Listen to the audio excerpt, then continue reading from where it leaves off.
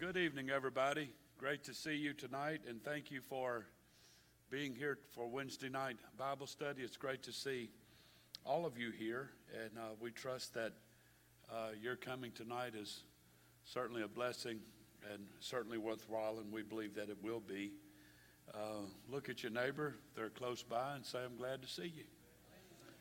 Thank the Lord. And I do believe tonight that we have something of benefit to share with you from the Word of God. And so I trust that you've come open-hearted and open-minded tonight to the Word of God. I do have one announcement to remind all of you of, and that is that this coming Sunday, following our altar service, we'll have a benefit lunch for Mike Tomlinson in the A Center. And again, that's immediately following the altar service. It's a pulled pork sandwich with baked beans, chips, cookies, a cookie, and a drink for $10. And if you're paying on the church app, and you're certainly welcome to do so, please use the tab that says Grace Church Goods and Service Payment. So if you do that, all of that monies will be transferred to him to be a blessing and a help to him and his family. I have a very important announcement to make. It may not be important to all of you, but it may be important to some of you. Sister Murphy and I have been moving this week, and I have committed to her and to everyone that will listen that this is my last move. My next move is going to be from here to heaven. Anybody feel me here tonight? But somewhere along the line, Sister Murph has misplaced her cell phone, and we cannot find it. We've looked everywhere. We've done the tracker, the iPhone tracker. We went to where it said it was, and it was not there. We've asked neighbors. We've gone to the place that she was at last and all of that. We think it just got raptured. It was a sanctified phone and just was translated or something. The point is if you have called her or texted her and she has not responded, that is why. So I felt it would be beneficial, maybe not for everybody, but for some that like to check in and what have you. So, and if you talk to somebody and they say, man, I called Sister Murph and she hasn't called me, please say that she's misplaced her phone. Don't just leave it hanging in the air like she's being rude and not calling you back. Don't do that. Tell them that, and if we can't find it in a day or two, we'll go spend the money on a new one, I guess. And this time I'm going to have it attached somewhere around her neck or something like that. So we'll work it out. Anyway, thank you for accepting the humor in that. But all of you know how it is when you lose your phone. You lose a part of your life. It's like losing a hand or a foot.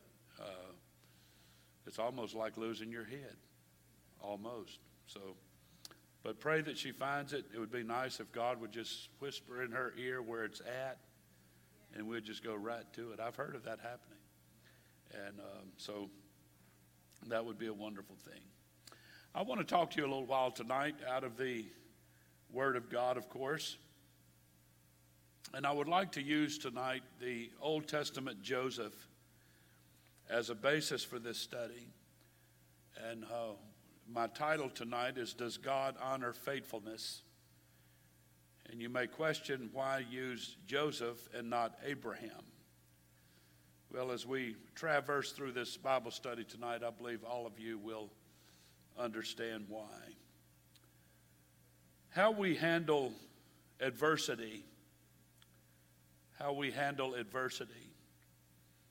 says a great deal about our maturity as believers. It's important to avoid the pattern of accepting something just because it feels good. It's important to avoid the pattern of accepting something just because it feels good. But on the other hand, if it feels bad, if it affects your feelings, your circumstances, and what have you, and if it feels bad, does that mean it's automatically bad? Faith does not work this way. Faith doesn't work this way. We have to have the spiritual, the mental, scriptural fortitude not to allow circumstances, whether positive or negative, to determine our worth, to determine our value. We've been teaching a lot over the past several weeks about vision, and I want this presentation tonight to just fit right in there, kind of like a hand in a glove. When you want to be a visionary person and really pursue the kingdom of God, you want to grow, you want to develop, as so many of you have and are doing. It's so very easy for a negative circumstance, a trying circumstance, especially a circumstance beyond your control. It takes a lot of discipline not to allow that to knock you off track when it comes to your vision, your pursuit of God, your pursuit of the kingdom of God. So as His people, we must, everybody say must. As His people, we must trust His greater knowledge about us, about our circumstances, about our future, and certainly about our value. And we must learn how to find peace in the reality of God's higher purpose for our life. I'd like for you to notice the screen tonight. There are 6 things that are typically always true in any crowd of people, regardless of the size of the crowd. I'd like for you to listen very carefully. Number 1 is that everybody wants to be loved. In every crowd, no matter how big or small, there's going to be somebody there that truly wants to be loved by somebody. I could comment a long time on that, but let me just say this. I had some dialogue with somebody this week that I thought we communicated and presented a pattern of loving and caring and what have you, but apparently we did it in a way that was not understood or received that way. So it's important, number 1, if you're here tonight and you want to be loved, that you need to understand that there's people here tonight that's going to try. It may not be exactly what you're looking for. It may not be exactly how you want it, but people are trying.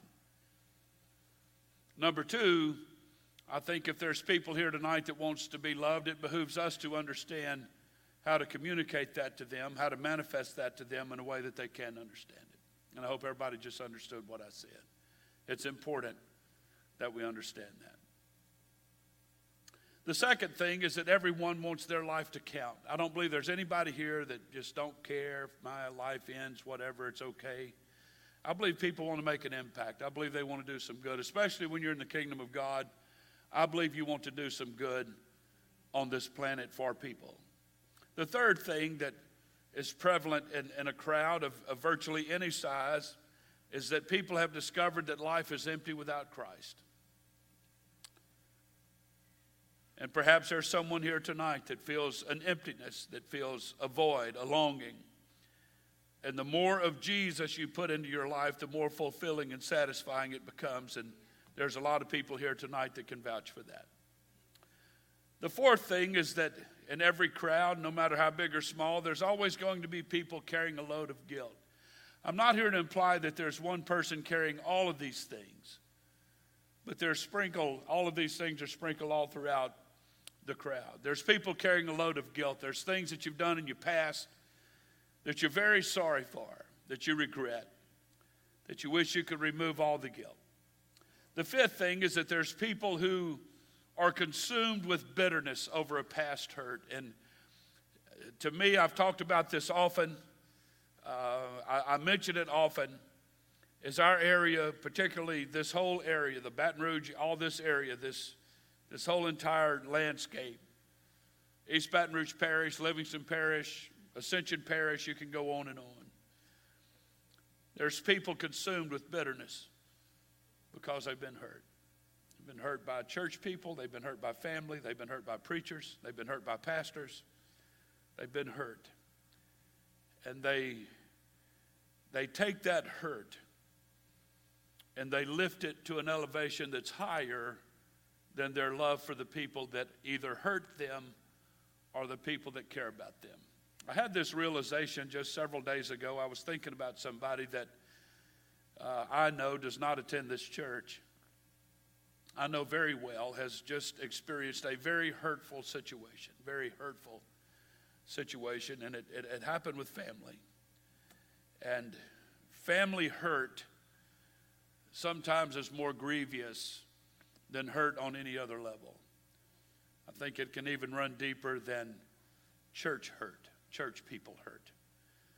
Family is, when you're in a family, those are people that are supposed to love you and they care about you and they make you feel warm and fuzzy and all that kind of stuff. And so when things happen with between family members, it can cause hurt, which leads to bitterness. It occurred to me several days ago, especially with family, how that a person can take their feelings over a situation and let it trump their feelings over the people who hurt them, especially when it comes to family. Family members are going to hurt each other from time to time. It's going to happen. I don't care what it doesn't matter. It's very rare that I've ever heard of a family that didn't hurt somebody else in the family at some point after their birth. The Bible said that you're born in a few days, you're full of trouble. You're going to hurt people. You're going to hurt your family members. I've been hurt by family members. I've hurt family members. We all do it. But it occurred to me that I know family members, people who are in families, that will lift that hurt higher and make it a greater priority than their love for their family. That's why people cut their family members off. They won't have anything to do with them. I don't want to talk to you anymore. I don't want to see you anymore, and that kind of thing. They're lifting their hurt over their love for people. Glad God doesn't do that. You can hurt God and hurt God and hurt God and hurt God, but his love for you will never be trumped by any amount of hurt that you can do to him. The sixth thing is there is a universal fear of death, and this is a part of every culture. Most people, they say, a lot of people, I've heard people say that, well, I'm not afraid to die. But it's funny when you come to that point, your courage goes out the window somewhere. It's amazing how that happens. Even Brother Tenney said, not long before he passed, he said, I want to go to heaven, but I'm just real concerned about the passageway to get there. I understand that. If somebody could go through it a couple of times and come back and tell us how it is, it might not be quite so unnerving, right? So let's consider Joseph. In light of the things that I've just said, let's consider Joseph of the Old Testament, and I'm going to take for granted tonight the fact that all of you are familiar with the story of the Old Testament Joseph. How that he was betrayed by his brothers and so on. And most people who understand the story of Joseph feel some sense of compassion for the man. He was done dirty. He wasn't wise. I've never considered Joseph to be a wise man. When he had his dreams, if I can be very respectful to the wonderful Bible character, he'd have been better off to have kept his dumb mouth shut. You don't go tell your brothers, one day you're going to bow to me, dude. We're talking about family a few minutes ago. Remember that? So they decided they didn't like him, and besides that, he was special and highly favored with his father, being the firstborn child of the wife that he loved. He gave him the coat of many colors. You all know the story. But I want you to notice tonight that what Joseph did was it was not wise, and I believe most people would agree, telling his brothers his dreams. And they said, here comes the dreamer, as he approached them, and they decided to kill him, and one of them talked him out of it. It's amazing how Joseph's life was completely changed everything changed for Joseph based on the deeds of others.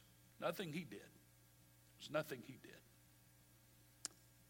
His brothers did it. Does everybody hear that? His brothers did it.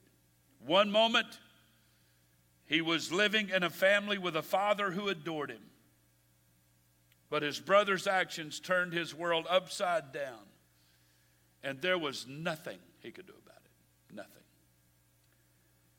I don't suppose there's any of us here tonight that could really imagine how he must have felt when he was sold to that caravan of Ishmaelites headed to Egypt. I cannot imagine how destitute he must have felt. The stage was set for depression on steroids. Despair on steroids, if you will. I think there's those of us here tonight that have had these bottomless pit feelings where the whole world is against you. Your life has been changed, been torn apart by someone else. You had nothing to do with it. It's the epitome of betrayal. Joseph was sold as a common slave. He ended up in Egypt. So Joseph went from being the son of a wealthy man to the slave of a powerful man. He was ultimately purchased by Potiphar, the keeper of the guard for Pharaoh, the king and ruler of Egypt. But I want y'all to notice here tonight that even though Joseph was enslaved to another, he never acted like a slave. He never acted like us. He never embraced that persona. It was in the first stages of his journey that he began to realize his destiny. I believe those dreams started making sense in the first few days of his betrayal. So as we look at Joseph's life, we can also search our own souls in times of crisis. So what does it mean to walk with God in faith and trust? What does that mean? My Bible study tonight is, does God honor faithfulness? What does it mean to walk with God in faith and trust? Obviously, it means far more than most of us want to realize. It means holding to the belief of God's higher purpose for our life. It means holding on to that. We think that sounds simple, but it's not. It's hard to trust God sometimes when your world is caving in around you. It is. I've worked with too many people through the years. I've seen it through the years, over and over and over. And it's hard to understand that God's view of our individual lives is higher than ours. He sees more than we see. He can see so much further than we can. God sees so much more than we do. I'd like for you to imagine flying in a jet airplane tonight at about 33,000 feet off the ground. You can only see the big things, but even from that vantage point, God can see all the details, even the sparrow that falls from the sky, from that point. As a matter of fact, the Bible said you don't lose a hair off of your head without Him knowing it.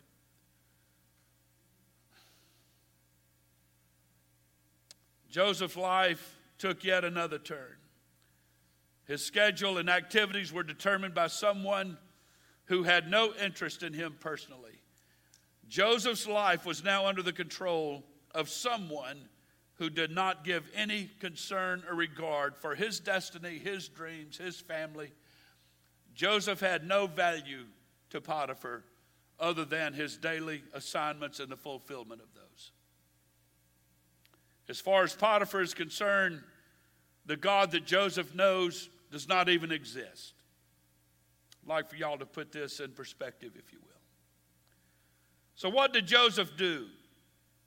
The Bible indicates very clearly that he went about his job with unbelievable peace and exceptional self-control, believing that God saw it all and had control of every situation And somehow, in God's perfect timing, he would reveal his ultimate plan to Joseph. It's hard for me to get my head around this stuff. I don't know what I would have done, and I don't know if tonight, if you have the ability to sit down and really be honest with yourself and try to think out what you would have done. I will submit this to you tonight, that I know a lot of people who's lost out with God over a whole lot less.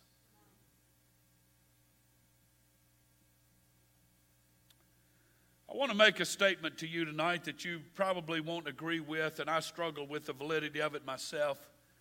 You'll see it on the screen, and that is that God is never silent. I know we talk about the 400 silent years between the Old and New Testament. Just because he wasn't speaking to the Jewish people doesn't mean he wasn't talking.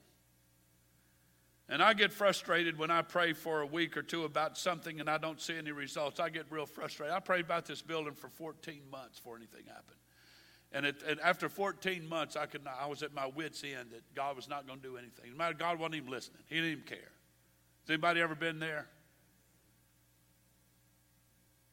When I pray, I need to see some action ASAP. I need to see God moving immediately. And if I'm going to maintain my resolve in prayer, then I need to hear some answers to my prayers. That's how we think, right? Most of us think that way. Yet long-term faith in a seemingly silent God is a spiritual struggle. But if you can survive it, God honors faithfulness.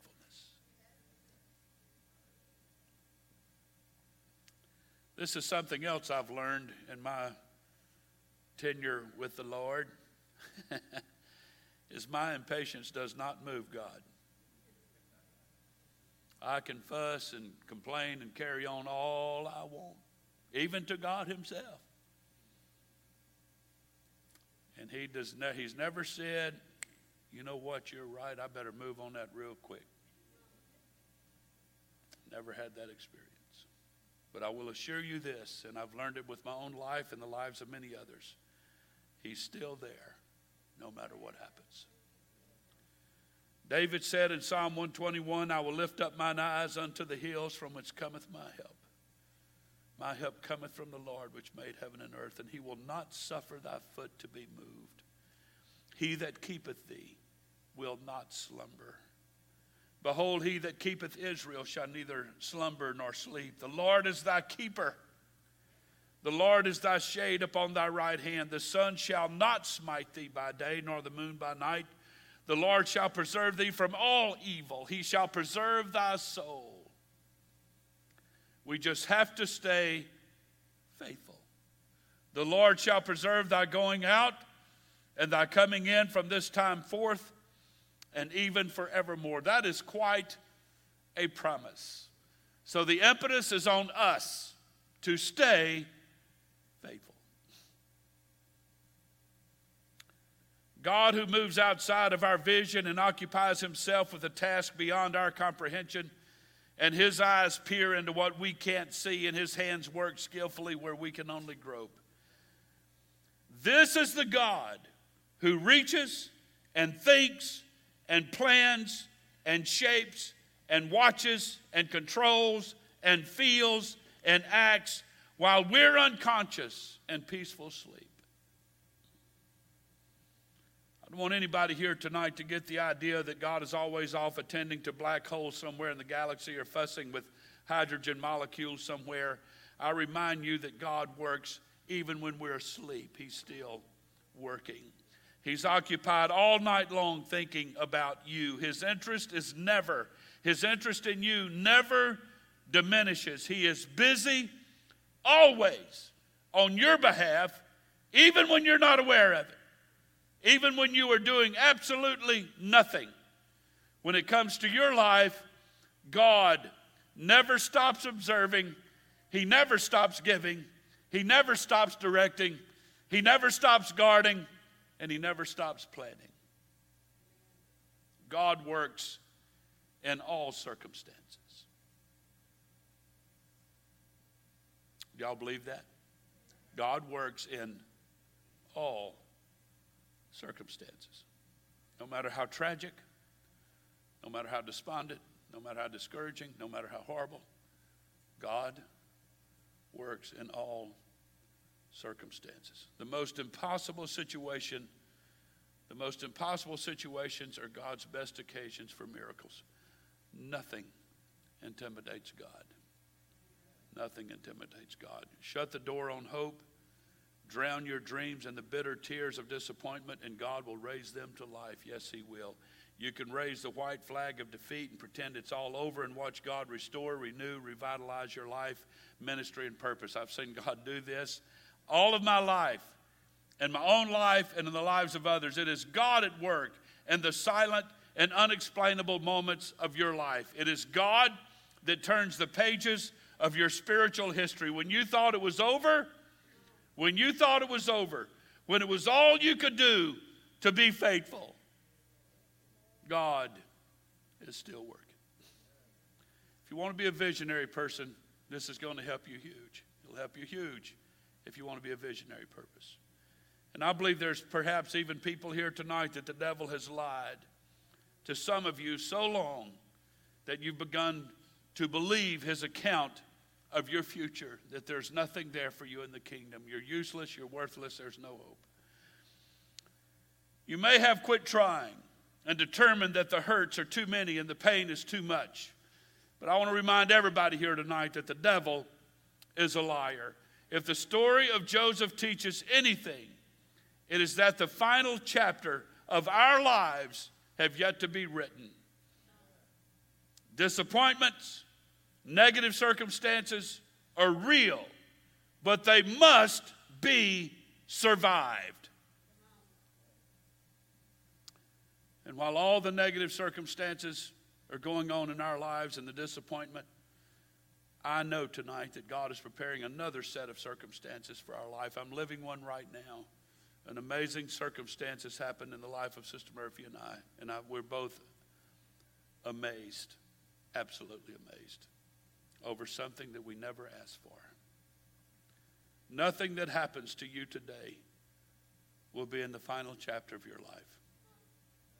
God has ordained your life for another dimension that only He controls, and it reaches all the way into eternity.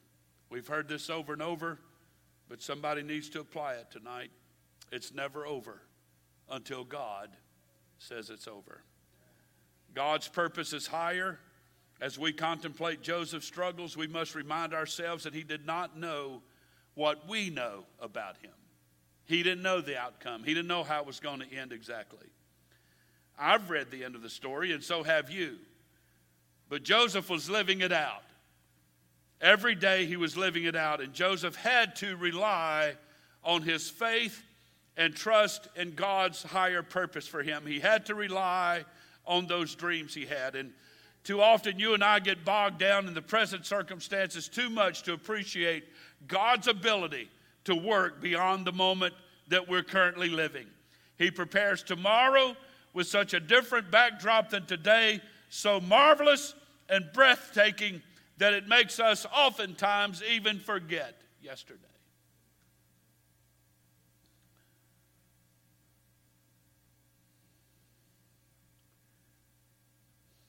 There's a little bit of a dilemma in this presentation tonight. Like you and me, Joseph was a person of destiny.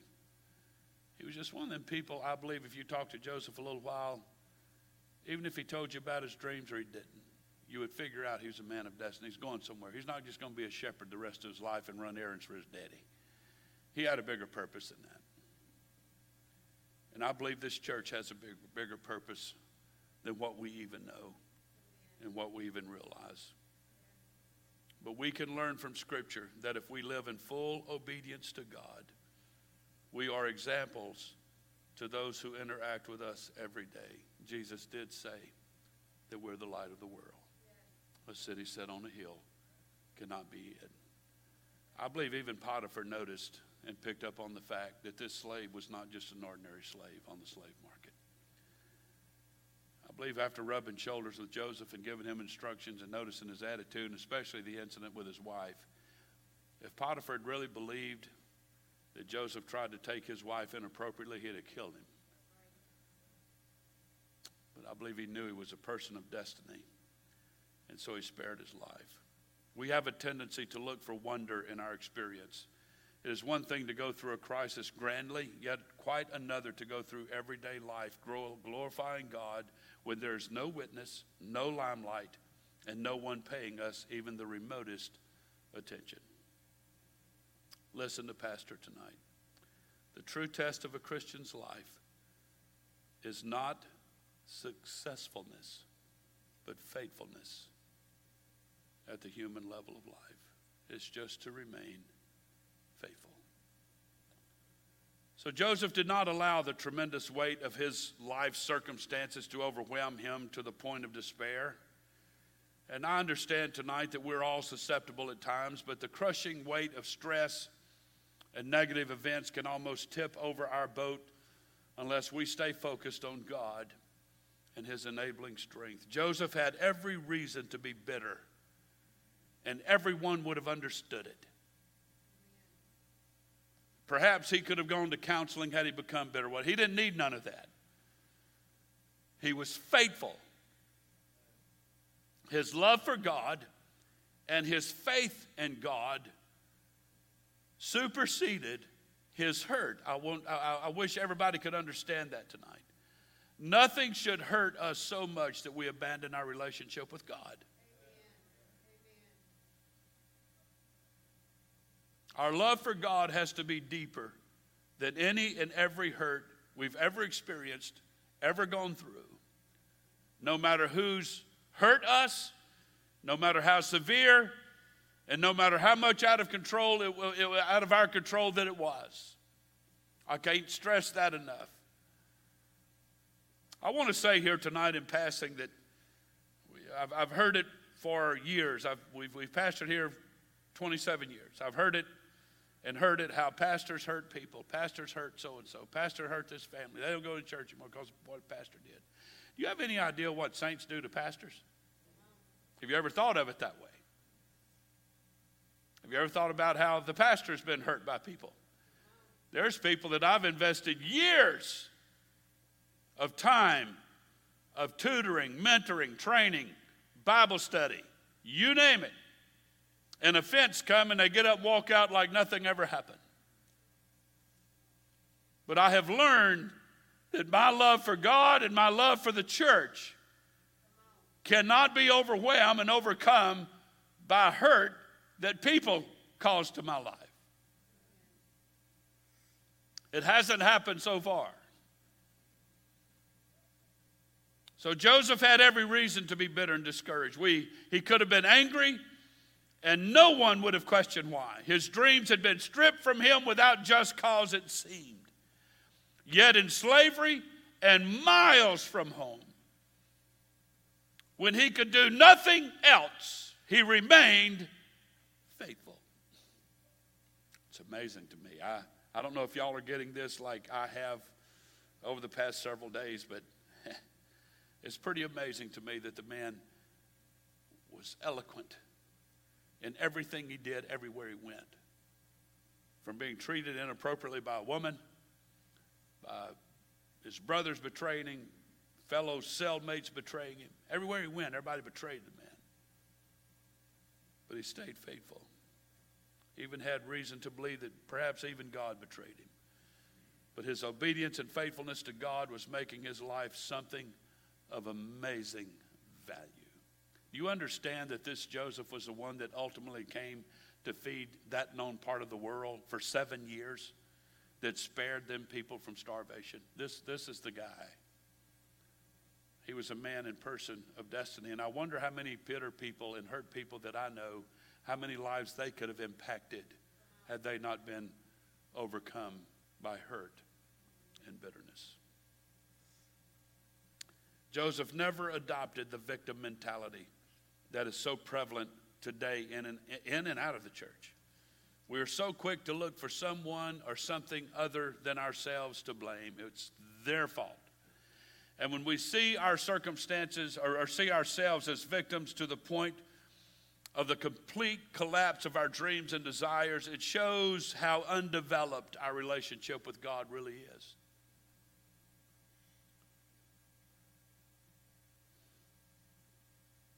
I want everybody to pay attention and note here tonight, especially our young people. Blame is a waste of time. So what if there was somebody in this church that offended me? Blaming them is not going to heal anything, and it's not going to help anything. Did I just say something wrong? It just got incredibly quiet here. Isn't there the people on television? I've never watched them, I don't guess, but I've heard about it, that they want to get on the television show and blame everybody, blame their mama and their daddy and their brothers and sisters and their aunts and uncles and cousins and ex-wife and ex-husband and kids and everybody for their demise. Joseph is a prime example in the Word of God about somebody who was legitimately betrayed by people who should have loved him most, thrown to the curb, kicked under the bus, whatever you want to put in that. But he refused to blame because I believe he realized and understood how futile it was. No matter how much fault you find with somebody or some circumstance, regardless of how much you blame, it's not going to change you. It's not going to change your circumstance, and it's not going to change anything else you would like to try to put in that blame. Blame doesn't saying it was the pastor's fault, the church's fault, this person's fault, that person, none of that helps. The only thing blame does is to keep the focus off of you when you are looking for external reasons to explain your unhappiness or frustration. So in conclusion tonight, you may succeed in making someone else feel guilty about something by blaming them. But you want to succeed in changing whatever it is about you that is making you unhappy. That should be the focus. Not blaming someone, but changing that part on the inside of you that's making you feel so unhappy. So tonight, it's imperative that we all walk the walk of faith and trust, faithfulness. There will come those times when all you can do is be faithful. That's all that's on the table is faithfulness. That's all you've got left is faithfulness. And that's what Joseph implemented. That's what he applied. That's what he did. And look where it took him. Yeah, his brothers came and bowed down to him. Was there any gloating? No. Was there any bragging rights? No. Was there any I told you so's? No. Was it trying to make them feel horrible? Look what you did to me? No. It's probably one of the greatest manifestations of reconciliation in the Bible that I know of, where he had all the power to kill them. He could have had them all executed and no one would have questioned. But to him, they were still his brothers. This is hard, man. It sounds so amazing when you hear it through the conduit of a Bible study or even a Bible story. Joseph was an awesome man, we say. He needs a blue ribbon. Somebody needs to give him a gift card. Somebody needs to take him out to dinner. We missed the whole point. It was to be an example to us.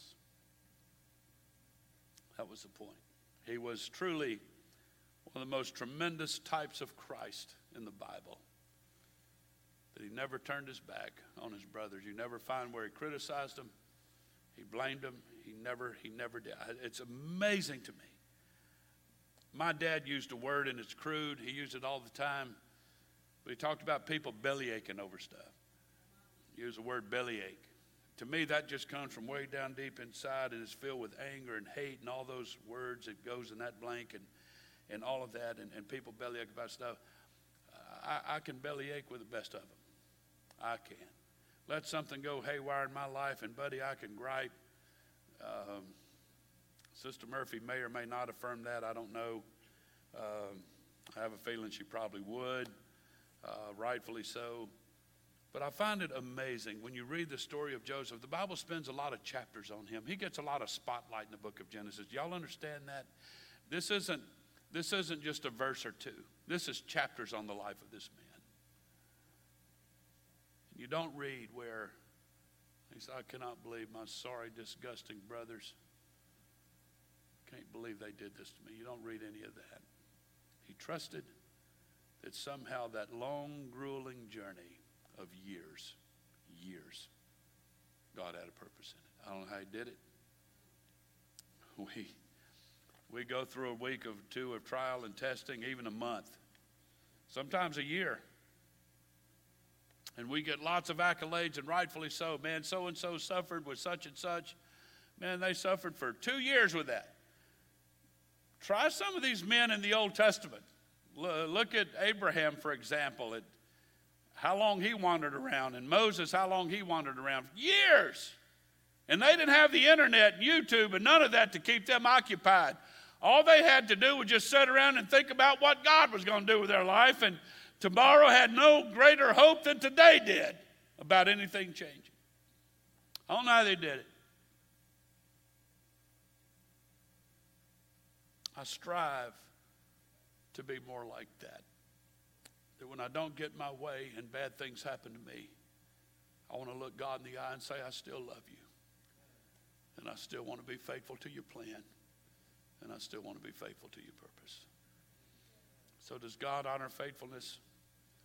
I believe he does. The Bible teaches that God attributed Abraham as a righteous man because of his faith and because of his faithfulness. Attributed to him as righteousness. Being right with God.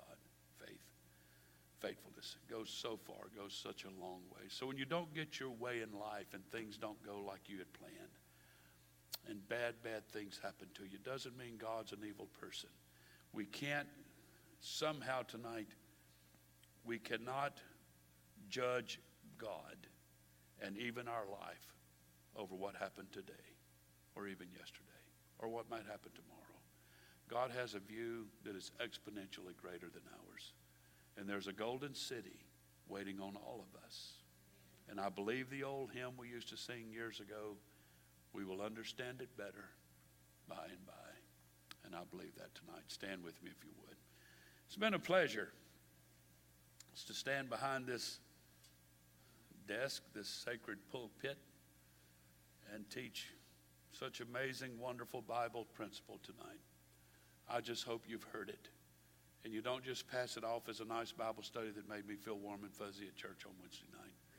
But you take it home with you and you apply it the next time you're waylaid by something and smacked upside the head by some situation. You're going to apply it. And you're going to plant your feet firmly on the Word of God. And you're going to keep your faith in God intact and say, you know what, I'm going to keep on going. I'm going to live for God just a little while longer. I'm going to stay with him. If you do, there's blessing and reward that comes that's unbelievable. Thank the Lord. Father, we love you tonight. We're thankful for this moment, this somewhat of an intimate moment with the Word of God, where you've probed our thoughts, our mind. I trust tonight that our heart is right, but sometimes our mind strays and we think things and process things that perhaps shouldn't even exist in our head, but we do. But standing here tonight is a group of people that have heaven on their list of places to go, a place to reach. It's a priority. It's a top priority. It's the top priority. But we're not going to get there unless we're faithful. The greatest reward we'll have is to be caught out of here in rapture, or when death comes, that we find ourselves on that golden shore. And I pray tonight, God, that you would keep this church in the palm of your hand. It's people. We love you, God, with all of our heart, and we want to be faithful above anything else. Keep your arms around us in Jesus' name. And everybody said amen. Hey, walk around and smile and fellowship with people. Shake their hand, fist bump, whatever you feel. God bless you, and we'll look forward to seeing you Sunday.